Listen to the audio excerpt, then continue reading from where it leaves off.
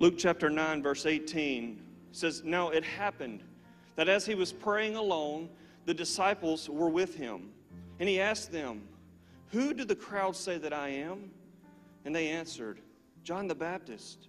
But others said, 'Elijah,' and others, that one of the prophets of old has risen." Then he said to them, "But who do you say that I am?" And Peter answered, "The Christ of God."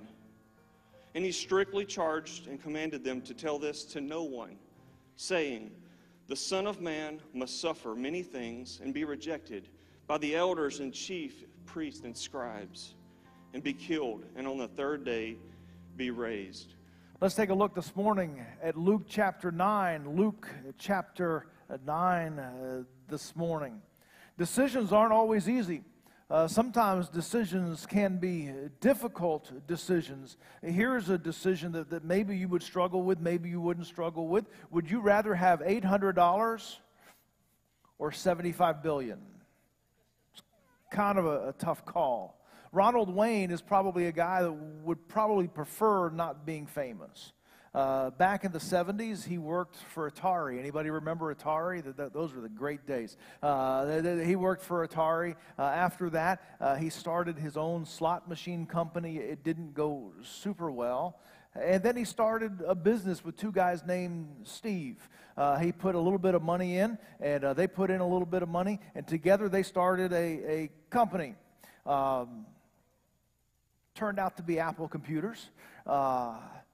12 days after he put his $800 in, he said, "You know what? I don't think this is for me." And he asked for his money back. People who look into these types of things, I'm pretty sure it's not Ron, people who look into these kinds of things say, listen, if he had kept his $800 in, today it would have grown to $75 billion.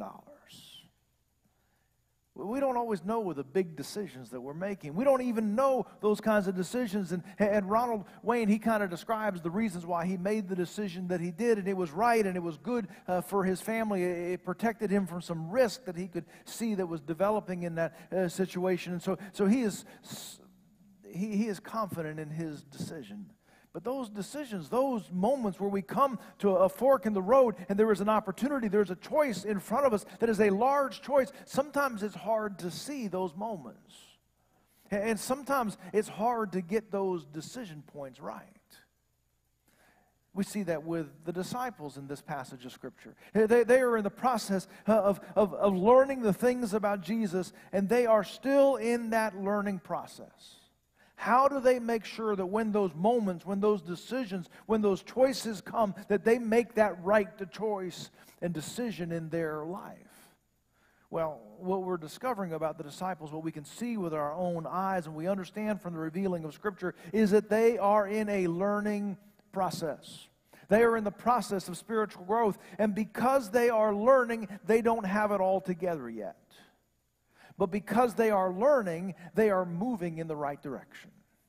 This is what my prayer for you is this morning. Is that I don't pray that you would have it all right and all perfect, because I would be really jealous of you if you did. But what I pray is that you are moving to greater spiritual understanding, greater spiritual depth, and greater spiritual vitality in your own life. And so this morning I want to take a look at this decision moment, this choice moment from the lens of spiritual growth. Are you ready? Well, good. We're going to go ahead anyways. The first thing that I want you to see this morning is that spiritual growth requires reflection and what we might call mental bandwidth. People have studied these things. And there are people who have studied it, and they have determined, and they revealed to us, that the average person has 70,000 thoughts every day. 70,000 thoughts every day. Now, what I think is funny about this is I found another study that says the average person has 6,000 thoughts every day. So some of you all have 70,000 thoughts every day. Some of you have 6,000 thoughts every day. I'm not sure where you are on that spectrum. Another study tells us that the average person, most people, that they can have up to 4 thoughts simultaneously at the same time. I think that's sometimes why we're confused sometimes, but you can hold 4 thoughts. Now, some people can hold more than that. Some people may hold a little bit less than that. Now, the reason why I bring all of that up is whether you have 70,000 thoughts in a day, whether you have 6,000 thoughts in a day, whether you have 4 thoughts at once, the question that I want us to think about is how many of those thoughts have we given to spiritual things in the last week? 70,000 thoughts every single day. 6,000 thoughts every single day. 4 thoughts in a moment. In the last 7 days, how much time have we given to reflection and mental bandwidth, concentration, focus on spiritual things? The reason why I bring this up is because the passage deals with it in a couple different places. One, it tells us that as Jesus was praying by himself, you know what that is? That's giving his heart and his mind to prayer. And of course, you all know that Jesus is God. And so prayer is our coming before the Father, the Heavenly Father, in prayer. And if Jesus, who is God himself, if he requires to spend time and mental energy and focus in prayer, you and I probably need it as well. And so what I like about this is that sometimes it tells us that Jesus would go away to a quiet place to pray. And off he would go. But here in this passage of Scripture, he tells us that he was praying by himself with the disciples. What that tells us is that you can be in a crowd of people and be having a vibrant and alive prayer time. In fact, sometimes that's what we need to do. Sometimes we have the opportunity, sometimes we have the privilege to go to a really quiet, sacred, special place and go there and pray. Sometimes we are surrounded with a bunch of kids at school. Sometimes we're surrounded in a workplace, in a family, in a situation, whatever it may be. But Jesus gives us the example of being able to step away in prayer even while he is with a group of people. Spiritual growth is going to require that we learn how to, whether it is in isolation or in a chaotic environment, that we learn how to reflect and in our mind pay attention to the things of God.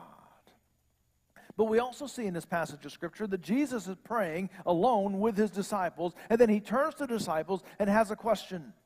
And the question that he asks the disciples is, so what do you hear?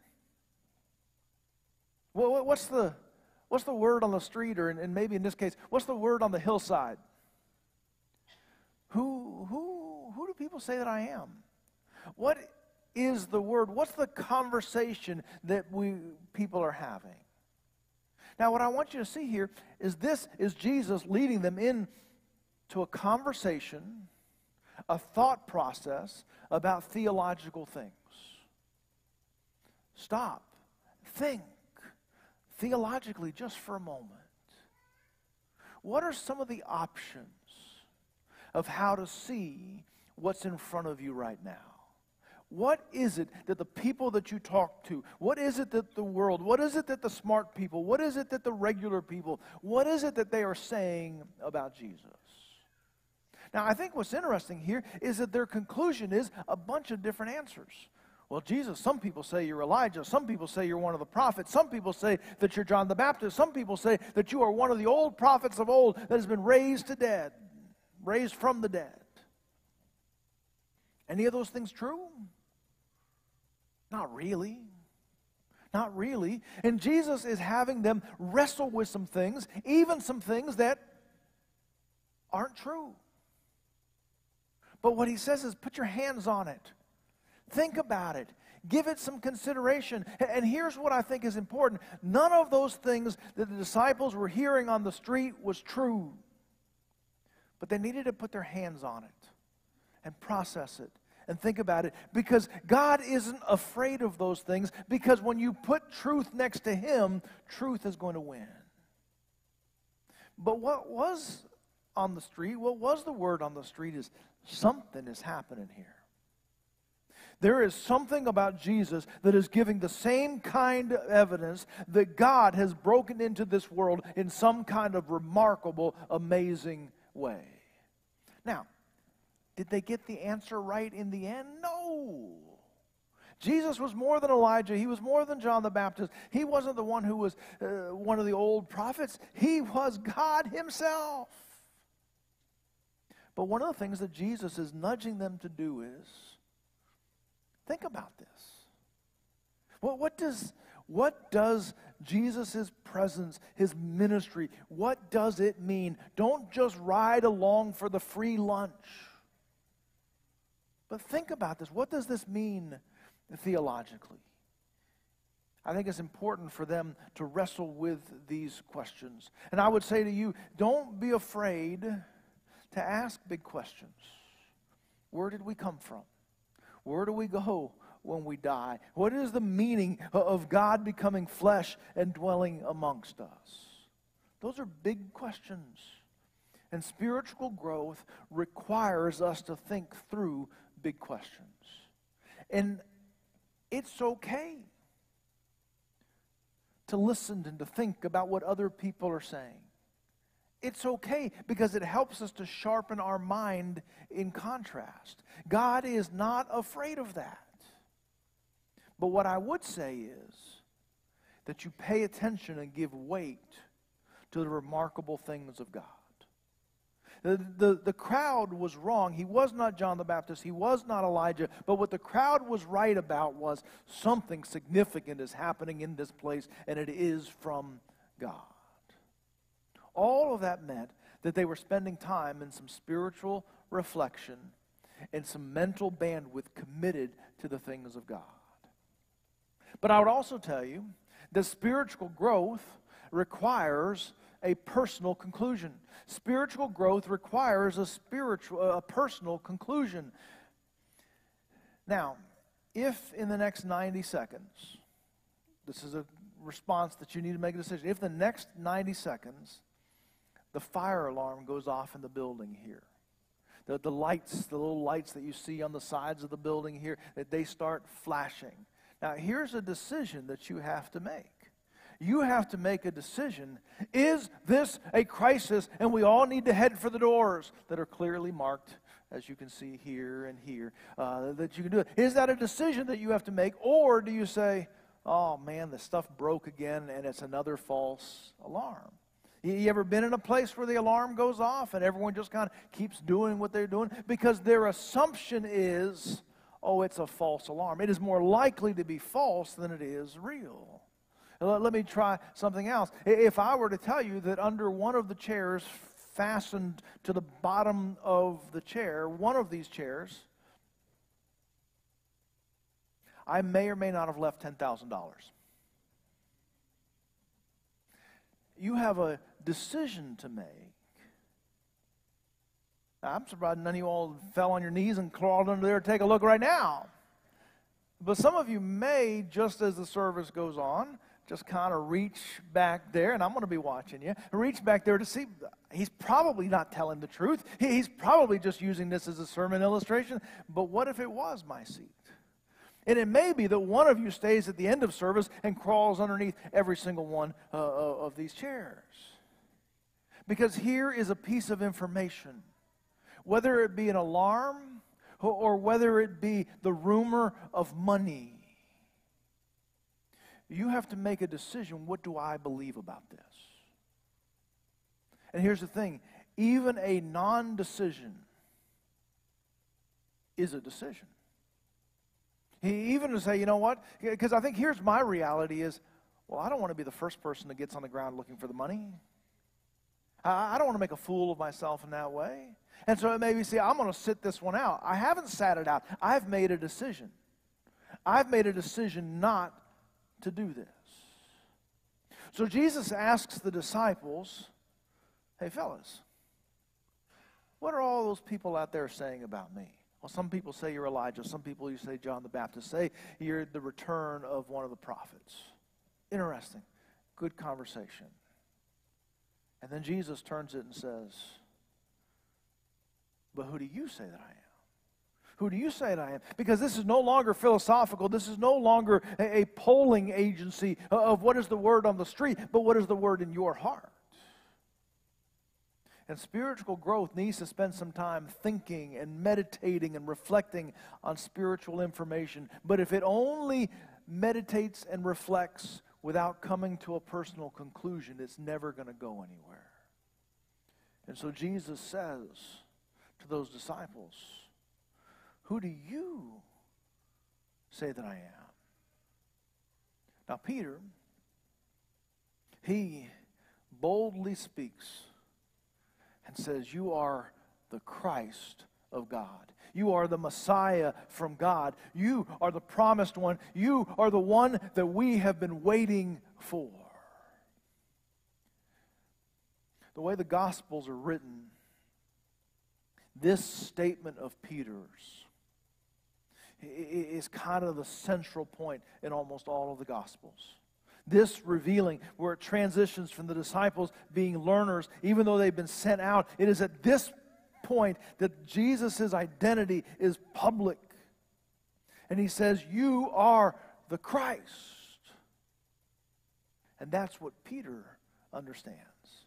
Now, I spent a little bit of time this week trying to understand how dramatic of a moment was this for Peter. Was this a giant leap, or was he just saying out loud what everybody else already knew and understood? Well, we can't really have eyesight onto that. But one of the things that I thought was interesting, in John chapter 1, we have the moment in which Peter is introduced to Jesus for the first time. He is introduced to Jesus by his brother Andrew. And Andrew says, "Peter, you've got to come meet this guy because he is the Christ of God." The first time Peter ever meets Jesus, he is introduced, says, "He's the Christ." And now, all of these months and a couple of years later, there is this moment when Jesus says, "Who do you say that I am?" That Peter says, "You are the Christ of God." Now, Peter has had that introduction since the first time that he met Jesus. We don't necessarily know when Peter understood that to be true for himself. You see, it was his brother Andrew that said it before. But at some point in time, it's got to transition from being Andrew's conviction to being Peter's conviction. And then there needs to come a time in which Peter speaks it out loud. And he says it in public.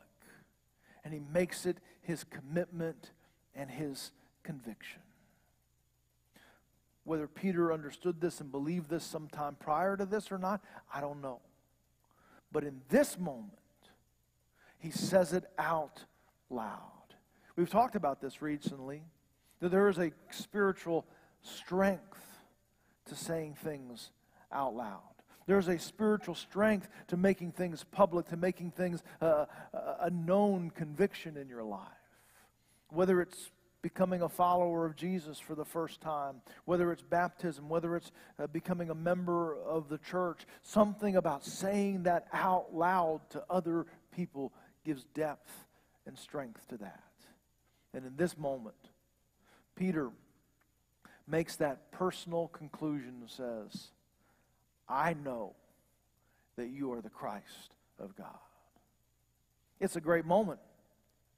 But the next thing that we see here is that spiritual growth requires a teachable spirit. Now again, there are surprises all the way through the text, but here is the moment when Peter, the leader of the group, says out loud, "You are the Christ of God. You are the one that we've been looking for. You are the one that has been sent by God. You are the one that holds the keys to everything. You're the one." Now, you would think at this moment, you'd have a parade. You'd hire a band. I mean, this is the great moment. And you know what Jesus says? Shh. Don't tell anybody. Don't tell anybody. Now, I think if I were a disciple, there might be a little part of me that's annoyed at this moment. Jesus, I am so confused. You've been trying to get us to understand these conclusions. Finally, Peter gets the right answer. He speaks on our behalf. You are the Christ of God. This is the most exciting news. We've got it here. And you tell us not to tell anybody. The reason is because there are still some things the disciples don't know. There are still some things that the disciples don't know. In fact, here's a spiritual discipline that you and I need to continue to grow and to cultivate in our own lives. To be able to know inside of our heart that there are still some things that we don't know. That there are still some places that we have to grow, whether they be factual, whether they be maturity, whether they just be insight, whether they be wisdom, whether there just be things that we will never understand in this world, so we shouldn't expect to understand in this world. But there is a spiritual discipline of understanding and knowing what the limits to our understanding and knowledge are. We don't understand all of it. In fact, Jesus says, don't tell anyone, because disciples, there are some things that you do not know or understand. And in fact, there are some things that if you were to speak, the people you're speaking to will not know or understand what you're talking about. And he gives an immediate for instance.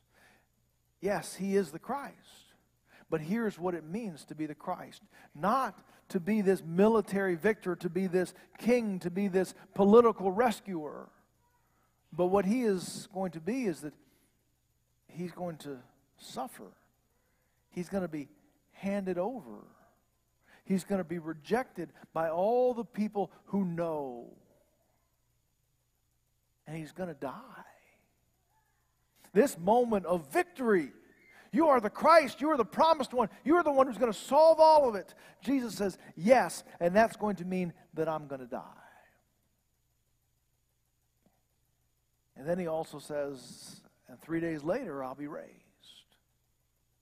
At this point in time, those disciples do not understand any of those words.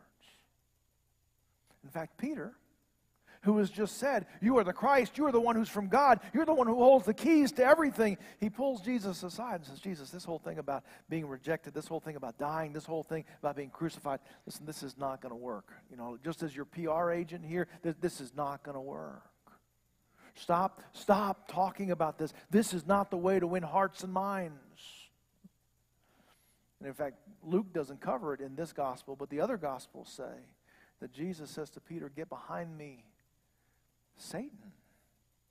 Because this is what he needs to do. You see, there are some times that we don't know all of it.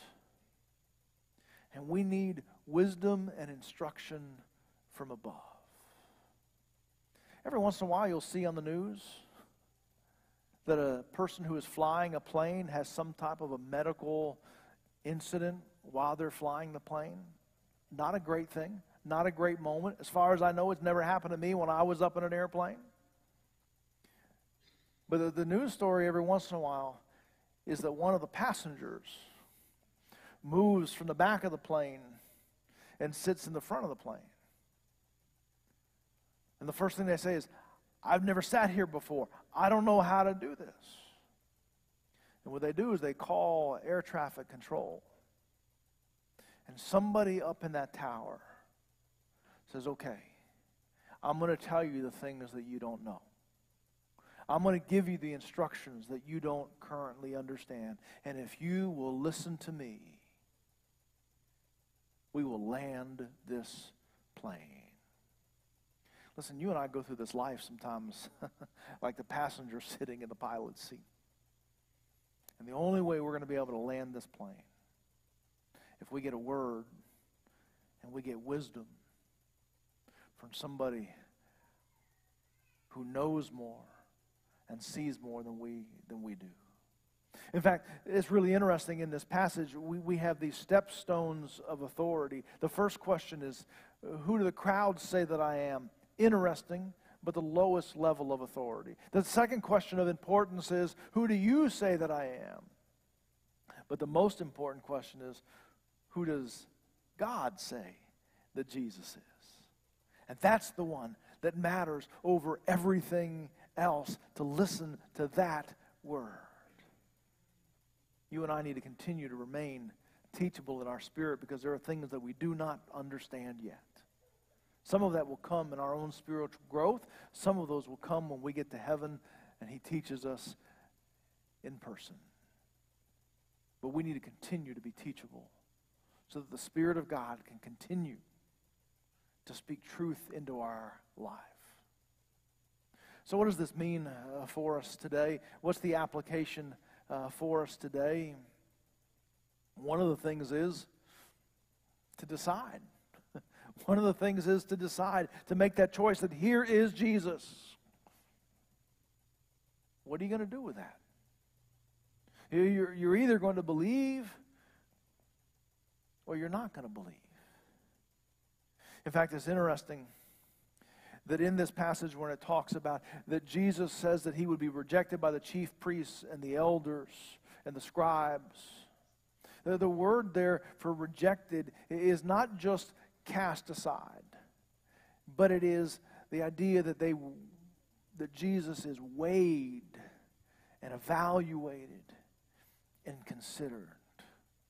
And so in this passage of Scripture, you have people that are there before Jesus, see who Jesus is, and says, I am with Jesus. And there's also inside of this passage of Scripture the statement that says people are going to think about it, look at this, and come to the conclusion, I am not with Jesus. Just like we talked about whether there was really money under the chairs or not, or whether there's a fire alarm that's real or not. You have to make a decision. Is the story of Jesus, the reality of Jesus, the person of Jesus, is that real and worthy of your life? Or are you deciding in this moment that it's not real and He's not worthy? That's the choice. That's the decision that's before you. This morning I would tell you not to make the same kind of mistake in this kind of moment that said, I'd rather have my $800 back rather than the $75 billion. Don't make a short-sighted decision. Choose Jesus. And then I would just tell you that those of you who have made that choice to choose Jesus above everything else, lean into that choice. Lean in to that decision and that commitment that you have made. That is where you stand. You are the Christ of God. You are the key. You are the one that I believe in. You are the one who has my heart. Lean in and live under that decision.